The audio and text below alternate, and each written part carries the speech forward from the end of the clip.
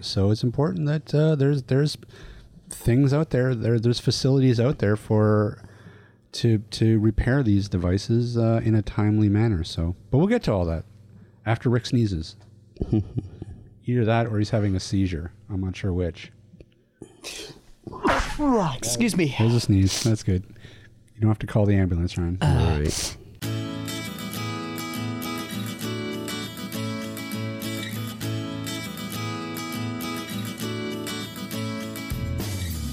This is the AT Banter Podcast, a balanced and entertaining look at assistive technology, accessibility, and its importance in people's lives. Join Rob Minot, Ryan Fleury, and Steve Barclay as they banter with people around the world about anything and everything regarding assistive technology and the disability community. Now, on with the show.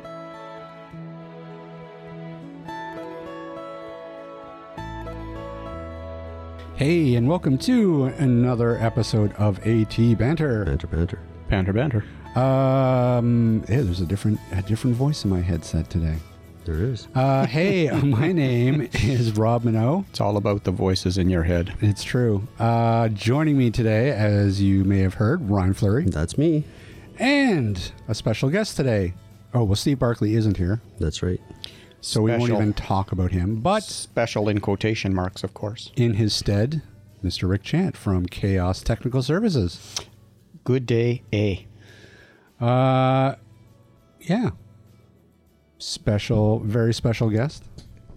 Yeah, we thought it was high time that we brought Rick on. We keep talking about this Rick guy in Chaos Technical Services, but he's only been on a few episodes, so I thought we should highlight kind of what Chaos Technical Services is and does. Quietly creeping in the background. Well, you know, it is true. Quite often, service departments are unsung heroes in any given corporation, and certainly in the assistive technology field. You know, we're talking about devices that really are important to people's day-to-day lives. So why don't we step a little bit back? Tell us a little bit about yourself and how you got into servicing assistive technology, because it's a pretty niche field. It is. I'm a computer tech by trade, way in the background. I'm ex-military, did some work for a company overseas, building computers for the U.S. military. And Now, what year would have that been? Like, what kind of computers are we talking 90 about? through 94. Okay. 325, Right. 8 megs of RAM. The DOS days. 48650. Ooh. Anyway, many moons ago, and during the process of childbirth, my wife blew one of her eyes and is blind in one eye. And I had to do some soul searching as to what that meant and what it would be like living life with somebody with a disability. And I tickled that out a little bit. And when we moved back from overseas, Steve had been part of the old company, and asked if I was interested in doing some work for them for a while, and it just kind of evolved in from there. So now, how did you know Steve, though, through? Steve and I have been friends for a long time. Steve's sister used to live with us, and we worked together prior to me going away. So we've been I see. friends for a long time. 30 years-ish? Yeah. So he's the one that originally got you into the field. into the AT field, yes. But it sounds like it was kind of a good fit at the time. Yeah, it was. And originally, when I went in and interviewed, the owner of the previous company was looking for somebody who was going to commit to 5 years, because it kind of takes that long to spin up so that you're functional.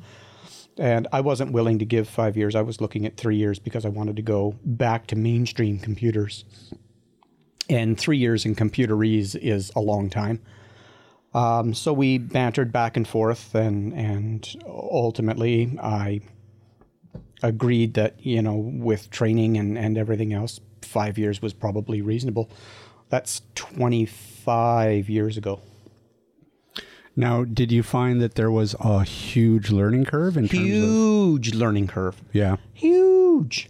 Just a completely different technology. It's not a hard drive. It's not a video card. It's, it's cameras. It's for Braille displays. It's Braille cells. It's Braille Speech printers. ports It's speech ports. It's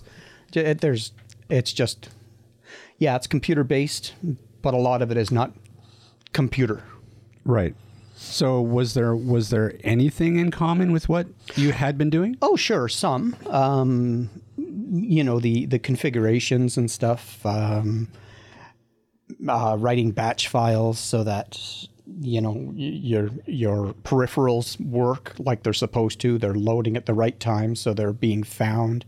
But I mean, that's DOS days, like you say. Windows 3.1, Windows 95. I mean, that's a long time ago.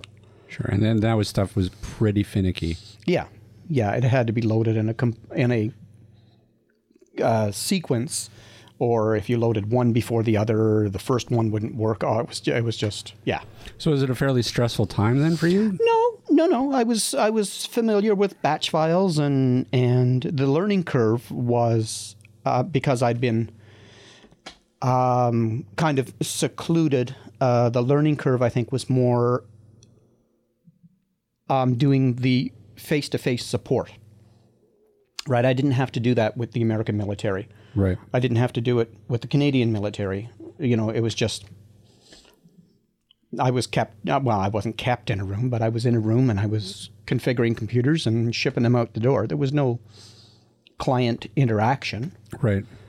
I did the occasional service call, but by far and away it was mostly office work. Right.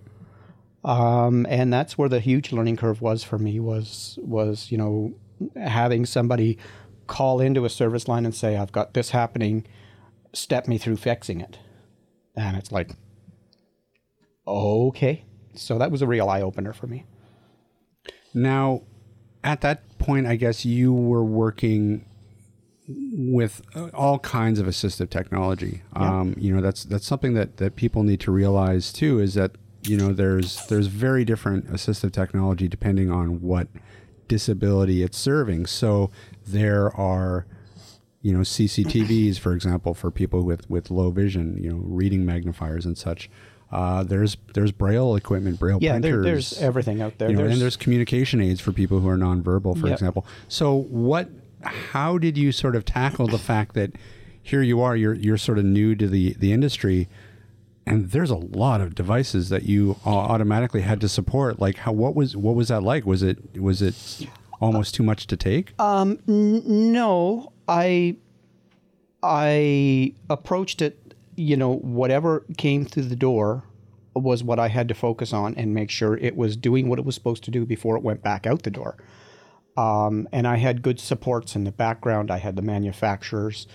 I had Steve that I could pick his brain. He'd been doing it then a couple of years. And my own depth of knowledge was a long cry from lacking. So between us, we managed to get it to work most of the time.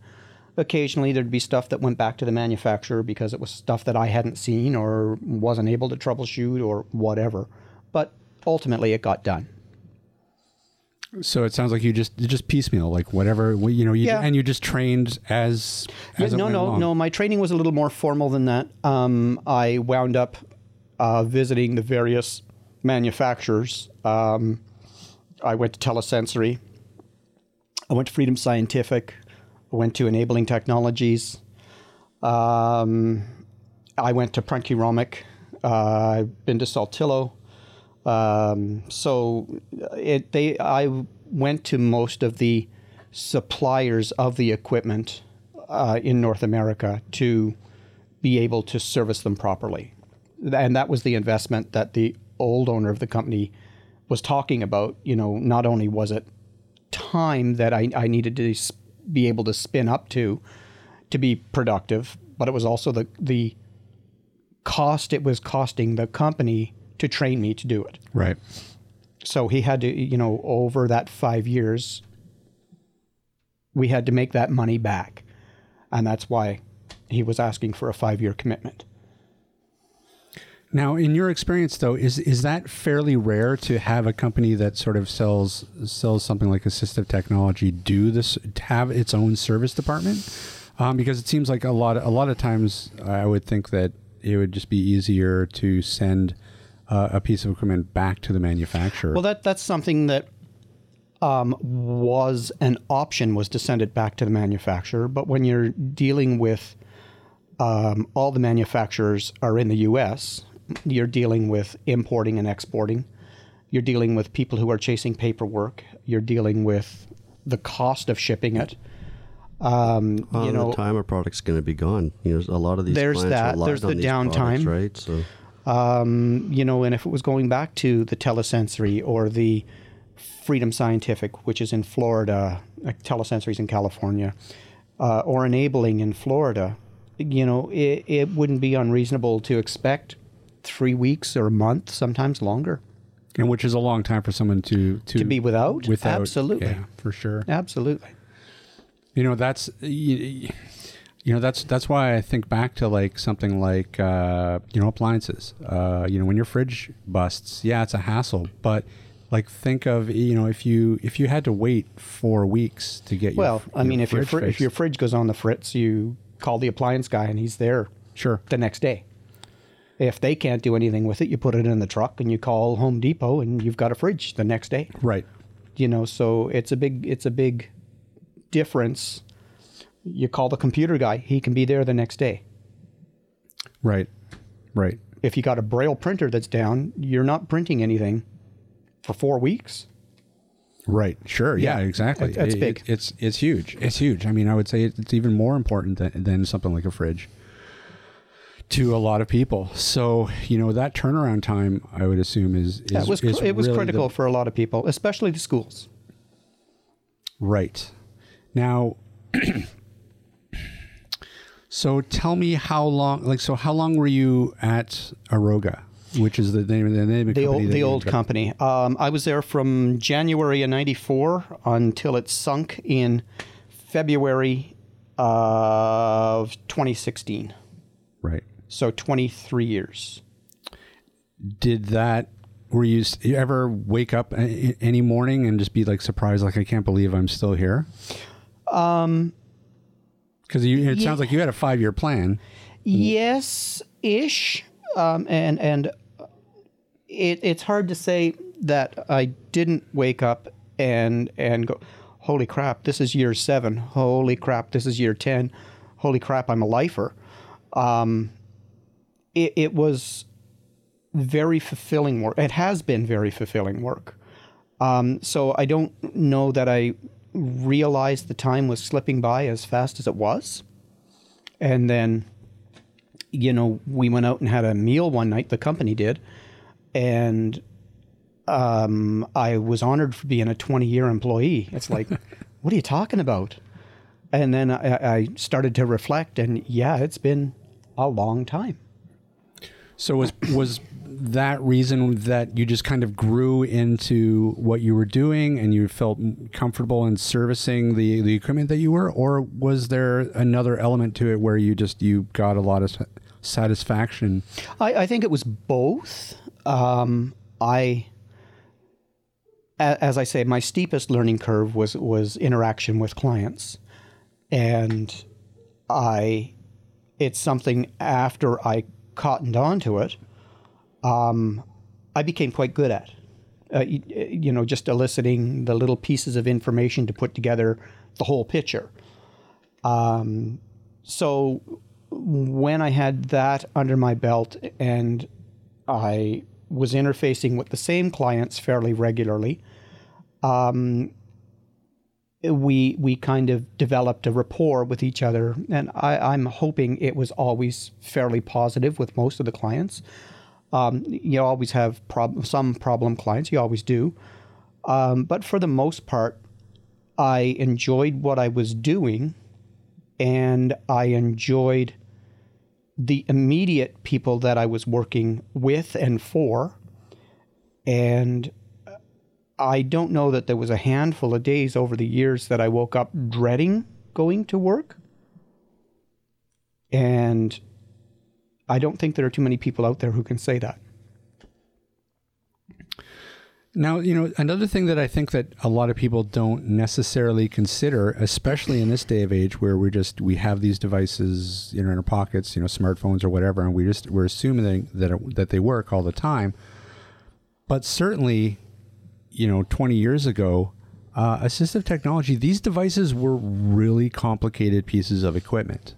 So I would imagine there was a lot of points of failure, just from a hardware point of view, but also from a usability point of view, where if, you don't know what, how to problem solve through one thing, that can completely negate your ability to be able to use the device.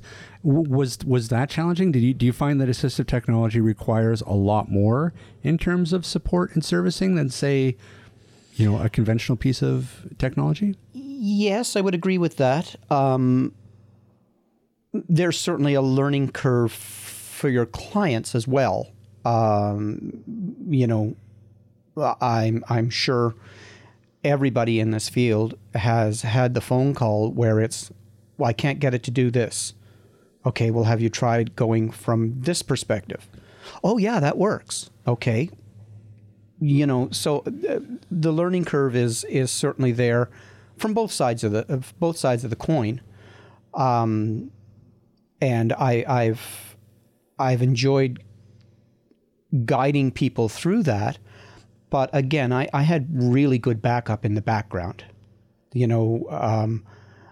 Ryan sitting across the room for me has been my bedrock for doing the support stuff for 16 years now.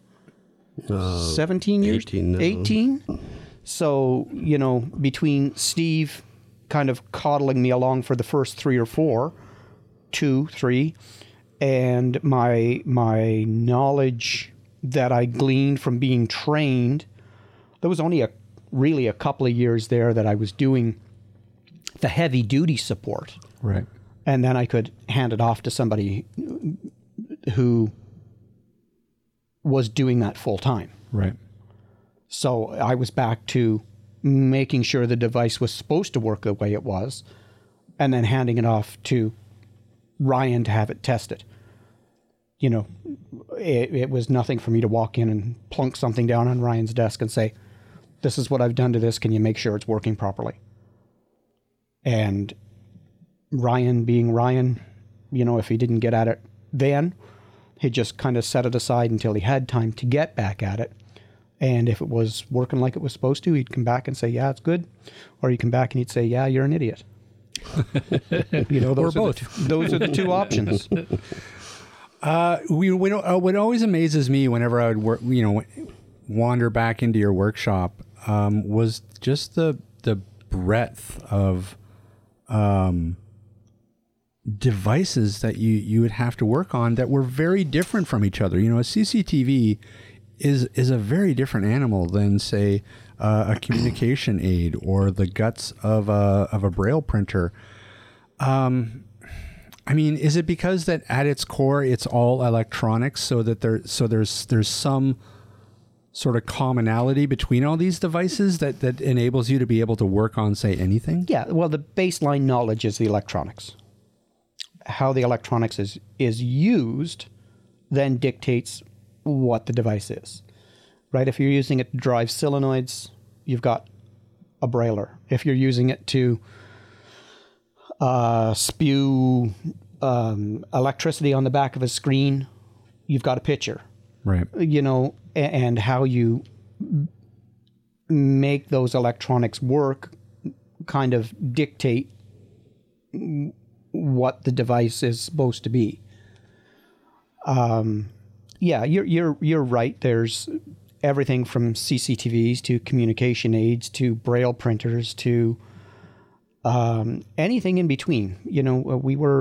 We've done note takers. We've done voice sex. What are those? Little push button note voice memo buttons through to computer systems that were being driven by a joystick mouse that people are using to do designs with AutoCAD. Right. And anything in between. So the breadth of devices is, you're right, fairly wide. So now, as a service person, or for I don't know what would we call you? I don't even know what's the word. I would call me a service manager, because I'm doing parts inventory and ordering. I'm doing the shipping and receiving of the devices. I'm doing the paperwork to support that. I'm doing the repair, and the interface with the client. So it's the whole package. It's not one facet or two facets of it. It's the whole thing. But you must have had to have been very versatile in terms of, I mean, both your knowledge and just to be able to adapt to whatever device is going to be coming in on any given day. Yes, but with the depth of knowledge comes that versatility, right? If I was only trained to do Braille printers, then right, everything else would be, how do I approach this? But I guess Bob saw the value in training me across the spectrum of what it was they were dealing with at the time, and that has worked out well for everybody, I guess. Well, I think too early on, being that everything was for the most part electronics board-based, early on manufacturers would actually share schematics with you. So, you could actually trace where a circuit is going from A to B. And, that's right. That would help diagnose what the device is supposed to be doing. Yeah. I've still got a tube of schematics from some of the manufacturers that I still dig out to this day. Right. Spread them out on the table and start tracing signals and stuff like that. Right. Now that brings me to something else I wanted to talk about, which is the difference between, say, the technology of 20 years ago as opposed to the technology of today. And, has it been easier to, say, service devices, or have they become more complicated? Well, it's been easier to service them because everything is modular these days, right? Some of the components at this day and age are sub-miniature. So, you're not... What does that mean? You've got to have magnifiers mounted on your head to see. It's all done by robot.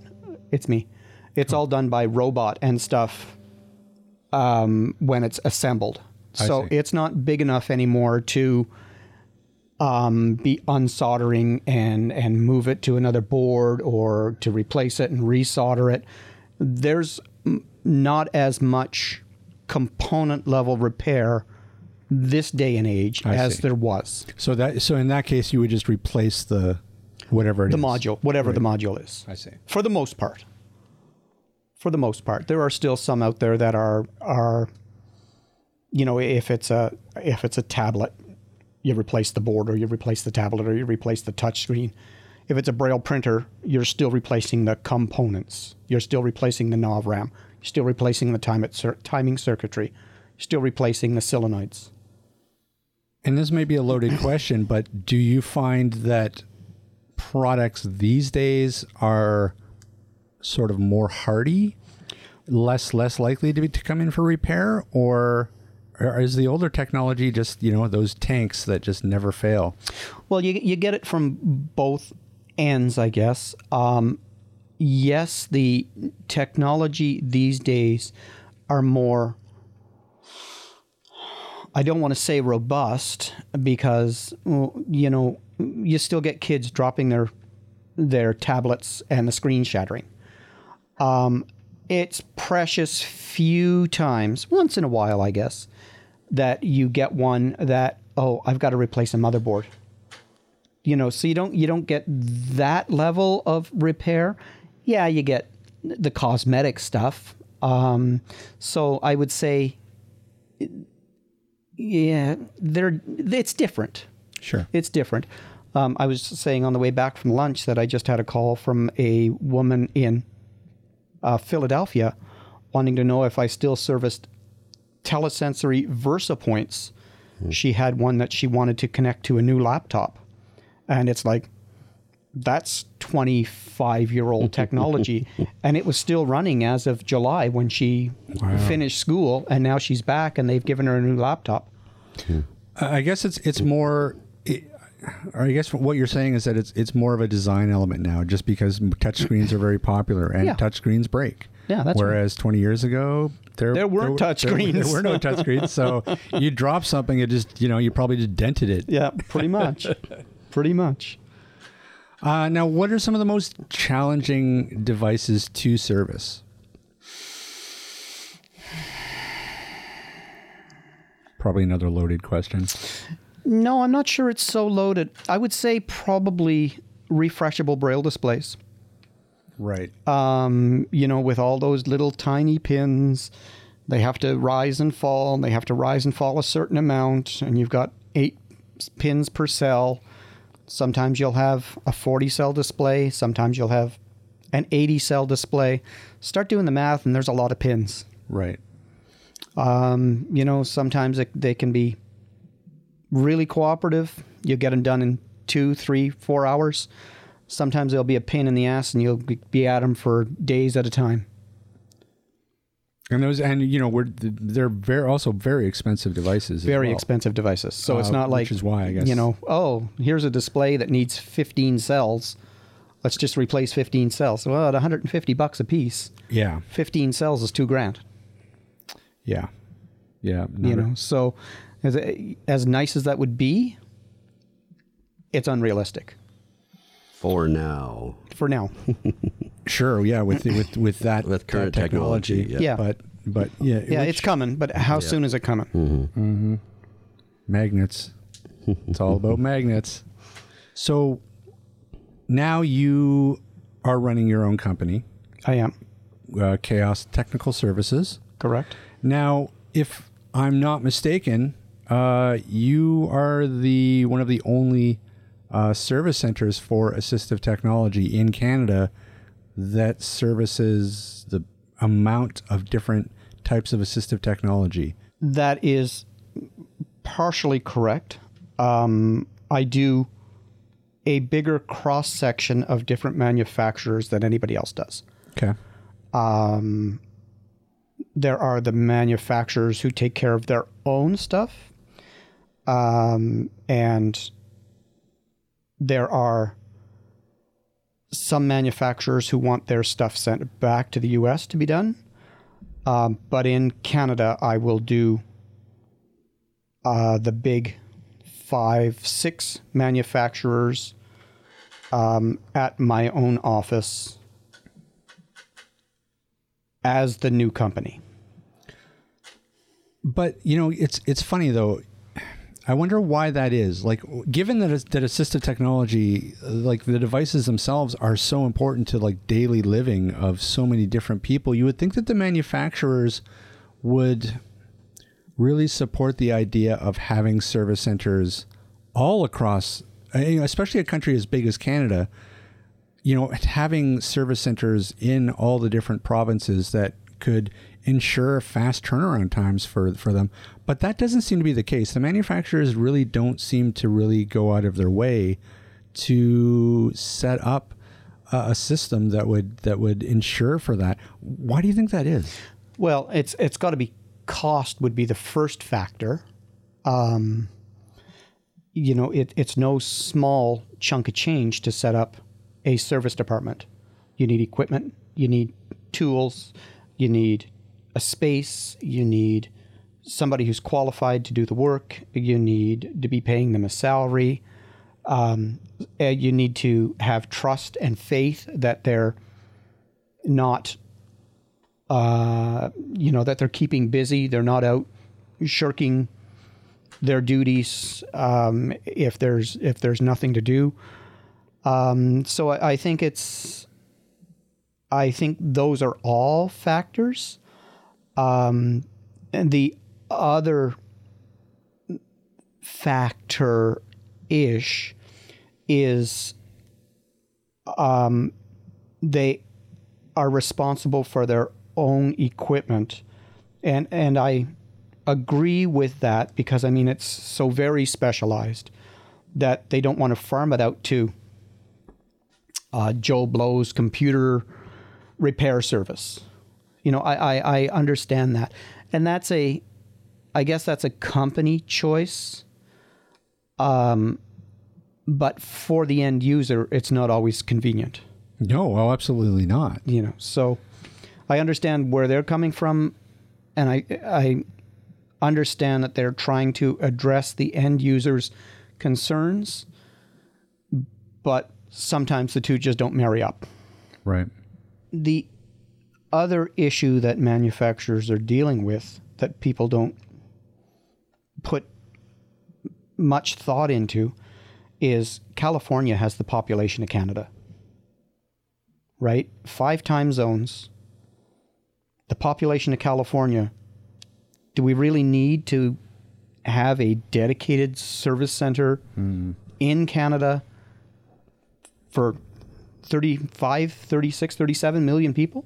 Right. Well, and depending on what the product is, you know, like if it's, let's say it's blindness, low vision products, there right now are currently, as far as I know, 3 service centers in Canada. You know, there's the Frontier, there's Humanware, there's Optelec, there's Chaos Technical Services. So depending on what the product is, if you're looking at communication aids, you know, that's a whole different ballgame. Kettle of fish, yeah. You've got, 1 or 2. Right. So it really depends on what the product is. Right, and those big manufacturers take care of their own equipment. Mm-hmm. Right.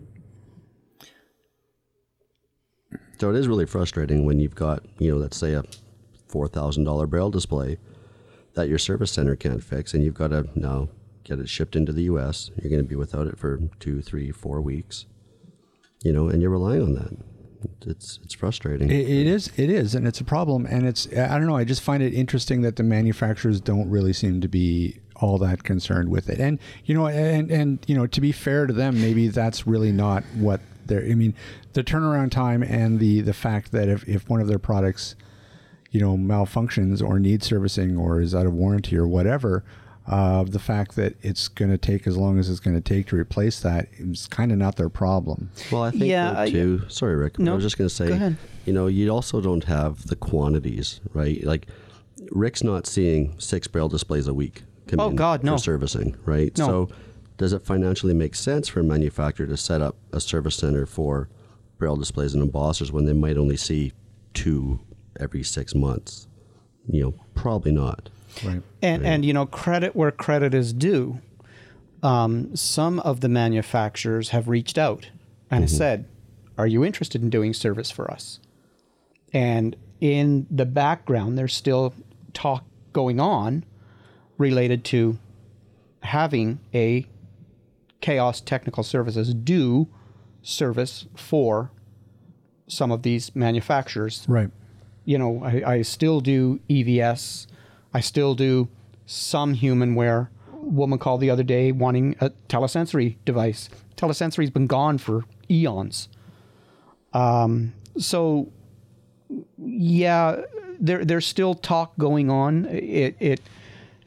The wheels turn real slow when it comes to this kind of thing. And we've agreed that, the next time their agent is here, we'll sit and have a meal together and figure out some of the nuances of these details, and then we'll go from there. But it'd be nice to be able to continue servicing, these clients that I've been servicing for 25 years. It'd be lovely to be able to pick up, some of the other manufacturers and reach out to some of their clients. Well, and I think too, you've got a history that I'm pretty sure the clientele knows that when they send something to you, the turnaround time is going to be pretty darn quick, unless it's something you really can't fix or haven't seen before, and the manufacturer is saying it's got to come to us because we got to put it on a scope or something, Yeah. right? It's something you can't do. Yeah. You know, I think the customers know that whenever something came into you, they'd have it back pretty quick. And there's something to be said for that. So I think the manufacturers have probably heard that as well on numerous occasions. Yeah, it's certainly value. You know, the clients value that service and that knowledge for sure. Yeah.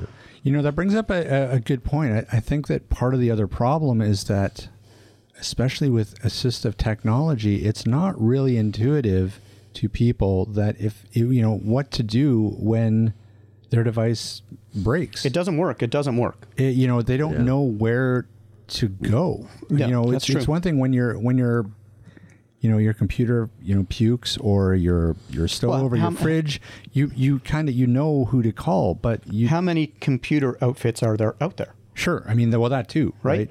There's not only that, but you know, a lot of these clients are the vast majority of them are elderly, and they turn their machine on and it doesn't work. They don't know what to do. They have no clue what Yeah, to do. and it's hard to walk them through. Pick Press up this the phone. button, go into the menu, down arrow 5 times, press your select button. Like, that's hard to do. Well, sure, but I mean, it goes even further than that. Rather, they literally don't know who to call. Right. Like Right. they don't even. A lot of times they don't even really know what their device is called. No. All they know is they bought it. They had it bought for them. Yeah. 4 years ago. Yeah. It might have a name on it. It might. It might, but they're certainly not going to know. Oh, okay, Merlin. Okay, that's made by Enhanced Vision. Right. I'll just give them Right. a call. It's you know, the serial number is K01 something or other.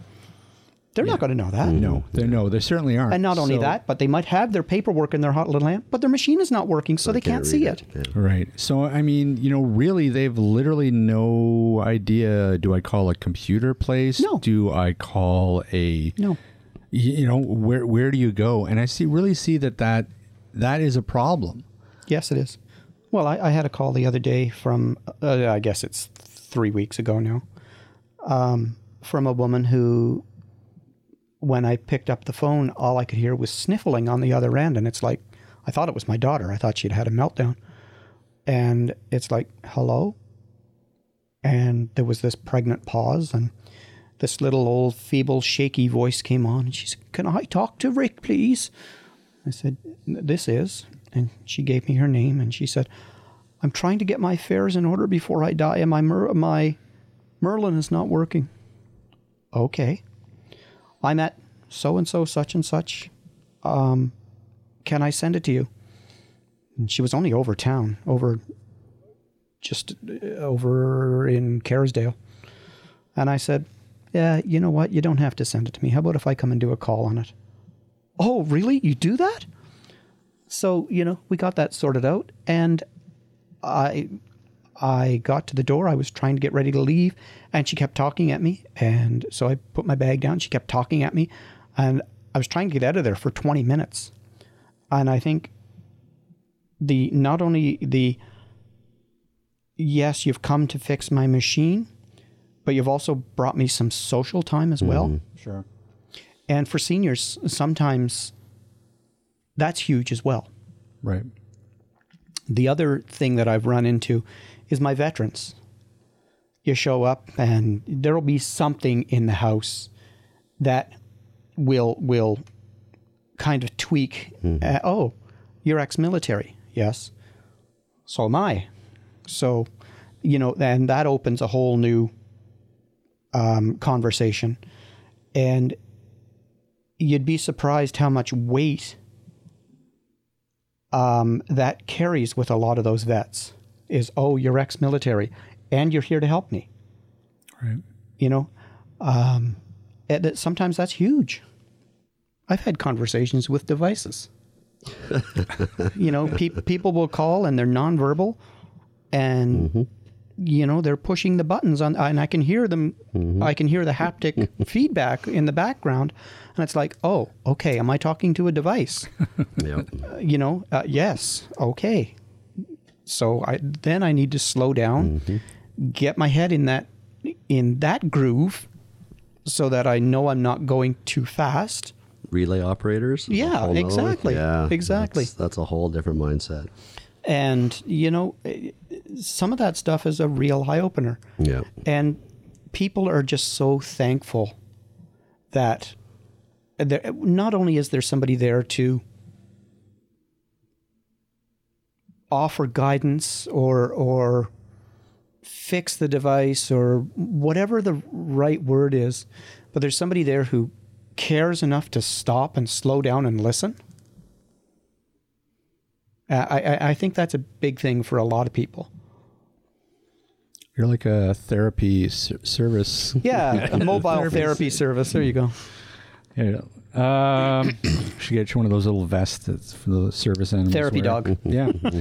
Well, let me ask you this. So given the nature of assistive technology, and what I mean by that is the fact that a lot of times these devices are really expensive. Mm-hmm.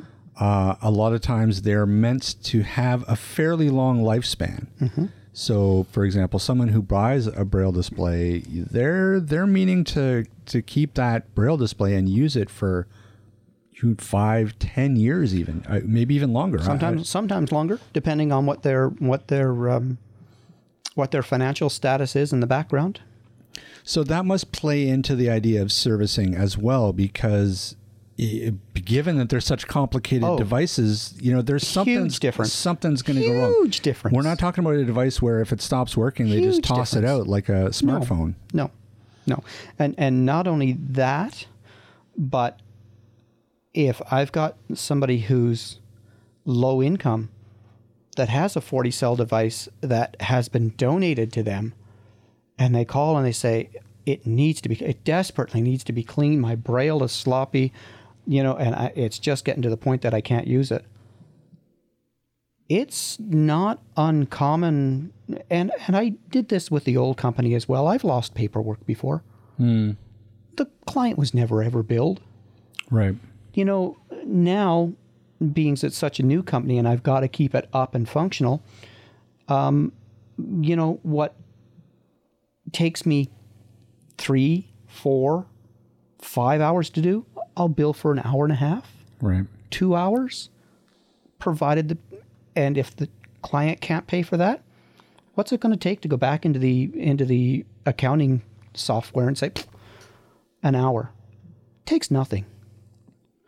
I'm not out to make $1 million. I'm just out to make sure people are up and functional and doing what it is that they love to do, and I'm getting something out of it as well.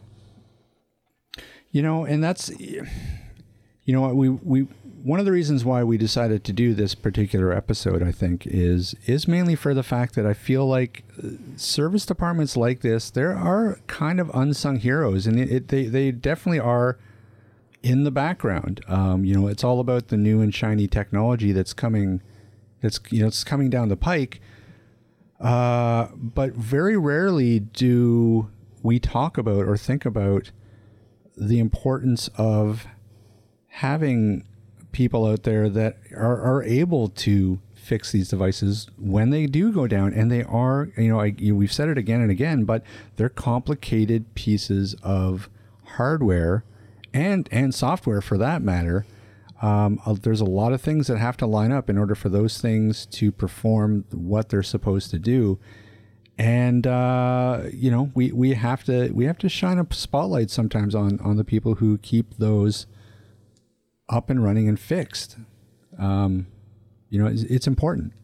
Well, I thank you for that. And I really appreciate that. The thing that we've all agreed on time and time again is what set Aroga apart in the industry was their ability to service what they sold. Right. And to have it done timely and to have it done properly.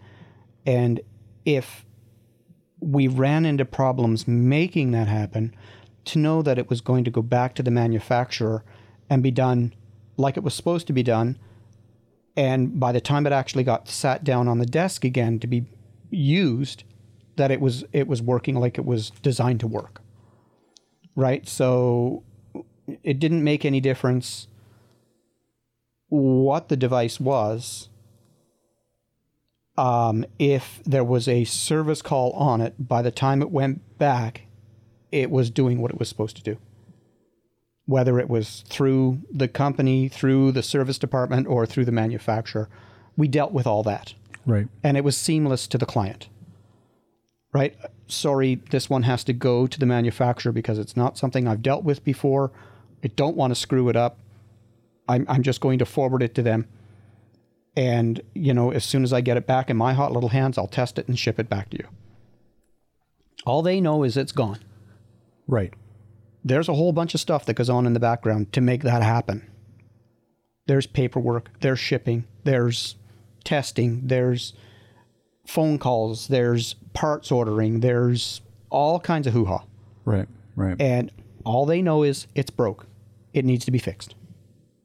And that's something even today, now, if I get a call from somebody who has a CCTV that's under warranty, and it's something that I haven't seen, there's precious little I haven't seen at this point. It's something I haven't seen. It's the same thing. Irrelevant of it being Aroga or Chaos Technical, it still comes in. It's still the whole same process. It still gets tested. It still gets shotted. And there's phone calls. Have you seen this? Have you seen, how do I approach this? How do I approach that? Pour over schematics. Something I can deal with? Absolutely. Something I can't deal with? Okay, I need to send it in, The whole process, there's so much going on in the background that the client doesn't see. Even now that it's a different company, it's still servicing the same people on the same equipment for the same companies for the same end result. Since you've created Chaos Technical Services, what in your day-to-day operations has really changed, or has anything changed? I think the biggest change for me is not having to commute anywhere. If anybody knows anything about the traffic in Vancouver, it sucks. And I mean with a capital S. And, in the morning after I have my cup of coffee and I sail myself into my workshop, I still am disciplined enough that I need to get up, I need to have breakfast, I need to shower, and I need to get dressed before I go to work. That's the divide is I have to transition from bed to work, but there's a sequence of events in there that helps me delineate from one to the other. And I'm disciplined enough to be able to draw those lines and stay with them. People that I do know that work from home are far less strict about that than I am. And they'll go to work in their pajamas, or they'll, be sitting down at their workbench with a cup of coffee in their hand. Those are no-nos for me. Right. I really need that framework to tell myself that I'm at work. And let me ask you this. Why did you name the company Chaos Technical Services? Well, as Aroga was closing up, it was very, very, very chaotic. There was stuff happening. We had no idea what was going on in the background. We had stuff on the shelves that we couldn't send home. We had parts that we weren't getting. I mean, it was absolute hell. We were making promises that were not being kept because we weren't being apprised of what was going on in the background. And we sat down and talked about it one night, and it said, well, from all this mayhem, from all this chaos, something will arise. And that's where chaos came from. Interesting. No, yes, my dog's name is Chaos, and that has nothing to do with it. I could have just as easily named it Calypso Technical Services, because the cat's Calypso. But anyway, so from amid the chaos, something will surface. And there it is. And there it is. And now we got to change your website logo. 2. Well, something coming out of chaos. Ugh. No. Not out of the dog. No. Not out of the dog chaos. Chaos itself. Oh, okay, The maelstrom of chaos. Yes. Well, as long as you didn't. No. There are many other adjectives that you could have named it after all that. Yeah. After all that chaos, and it's probably one of the more family-friendly words. And it's funny, we've had clients that called and they'd say, Aruga? I don't get those calls anymore. It's like, is this Chaos Technical? Yes, it is Chaos Technical. Yeah, it's true.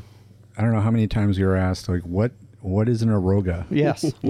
Yes, so it's... And the funny story about that, too, is that it wasn't even supposed to be called Aruga. It was supposed to be called Agora. Yeah. The lawyer, what was it? The lawyer? Oh, I from what I'm given to understand, the original owner of the company and the lawyer, when they agreed on the name and over the incorporation process, they went out one night and got all pissed up, tanked up, and in the they went back to the hotel, and in the morning the lawyer woke up and he was late getting to the incorporation hearing, and he blew out the door without the owner and signed off on the paperwork, and they had misspelled it at the incorporation office. Thus and so it became Aruga, not Agora. That's funny. That's almost as funny as the time that Steve got all those USB drives. Printed Aruga Technologies. Printed in China and signed off on the fact that it said Aruga Technologies. Technologies instead of technologies. That was funny. I still have one of those, Yeah, absolutely. They're collector's items. One day it'll be worth millions. Listen, Rick, why don't you tell everybody where people can find Chaos Technical Services on the web, how they can contact you? On the web at www.chaostechnicalservices.com. You can email me at chaostech@shaw.ca or rick@chaostechnicalservices.com. Depending on how much you want to type. Yes, it's a long address. That's true. Or you can take a swipe at me on my cell phone. Lives on my hip, 778-847-6840. And those are the 3 ways you'll be able to track me down. So, if they're having any sort of problem with any sort of assistive technology device, I would imagine that they can run it by you. And, again, you can at the very least direct them. I don't do watches. I don't do Roombas. I don't do AI fridges. Anything else, you're welcome to give it a shot. Awesome. Rick, I wanted to thank you for coming in, chatting with us, coming all the way in, because I know you had to commute in. That's right. You're not wrong. You had to navigate from at least over the ditch. Yeah. Hey, Rye. Yes, sir. Where can people find us? They can find us at atbanter.com. They can also drop us an email if they so desire, atbanterpodcast@gmail.com. You know what I was thinking, Ryan? What were you thinking? We could probably just record one of those, and I could just actually have that and just splice it in. There's probably no need that we have to do that every episode. The outro every episode? Yeah. Yeah, we probably don't, although maybe that would get boring. Maybe. I don't know. Yeah. We'll ask our listeners. And this banter thing can probably be spliced in. You're right. We could do an intro as well. That's right. Man, we have to get on that. Intro and an extra. Hey, you can also find us on Facebook at ATBanter and on Twitter at AT_banter, as well as Instagram. Our username escapes me at the moment, but so once again, the benefit of having these pre-recorded. Ryan. Yep. Once again, where can people find Canadian Assistive Technology? They can find them at Canadian Assist. Oh, that's not wrong. They can find... That's not wrong? What do you mean? That is wrong. Sorry. Okay, go ahead. They can find Canadian Assistive Technology at www.canastech.com. They can also find them on Facebook and Twitter. No Instagram for them, I don't think. No. What else says? Oh, wait, and you can also find Chaos Technical Services somewhere, but we've already covered that, so we don't even need to do that again. That's right. So We're golden. that's going to be it. Hang it up. We're out of here, folks. Thanks so much for listening in, and we'll see everybody next week. Without a doubt, we will. This podcast has been brought to you by Canadian Assistive Technology, providing low vision and blindness solutions across Canada. Find us online at www.canasstech.com. That's CANASSTECH.com. Or call us toll free at 1-844-795-8324. For all your assistive technology servicing needs, call Chaos Technical Services at 778-847-6840 or find them online at chaostechnicalservices.com. Music provided by bensound.com. Whoa, look at that. Master of the one take.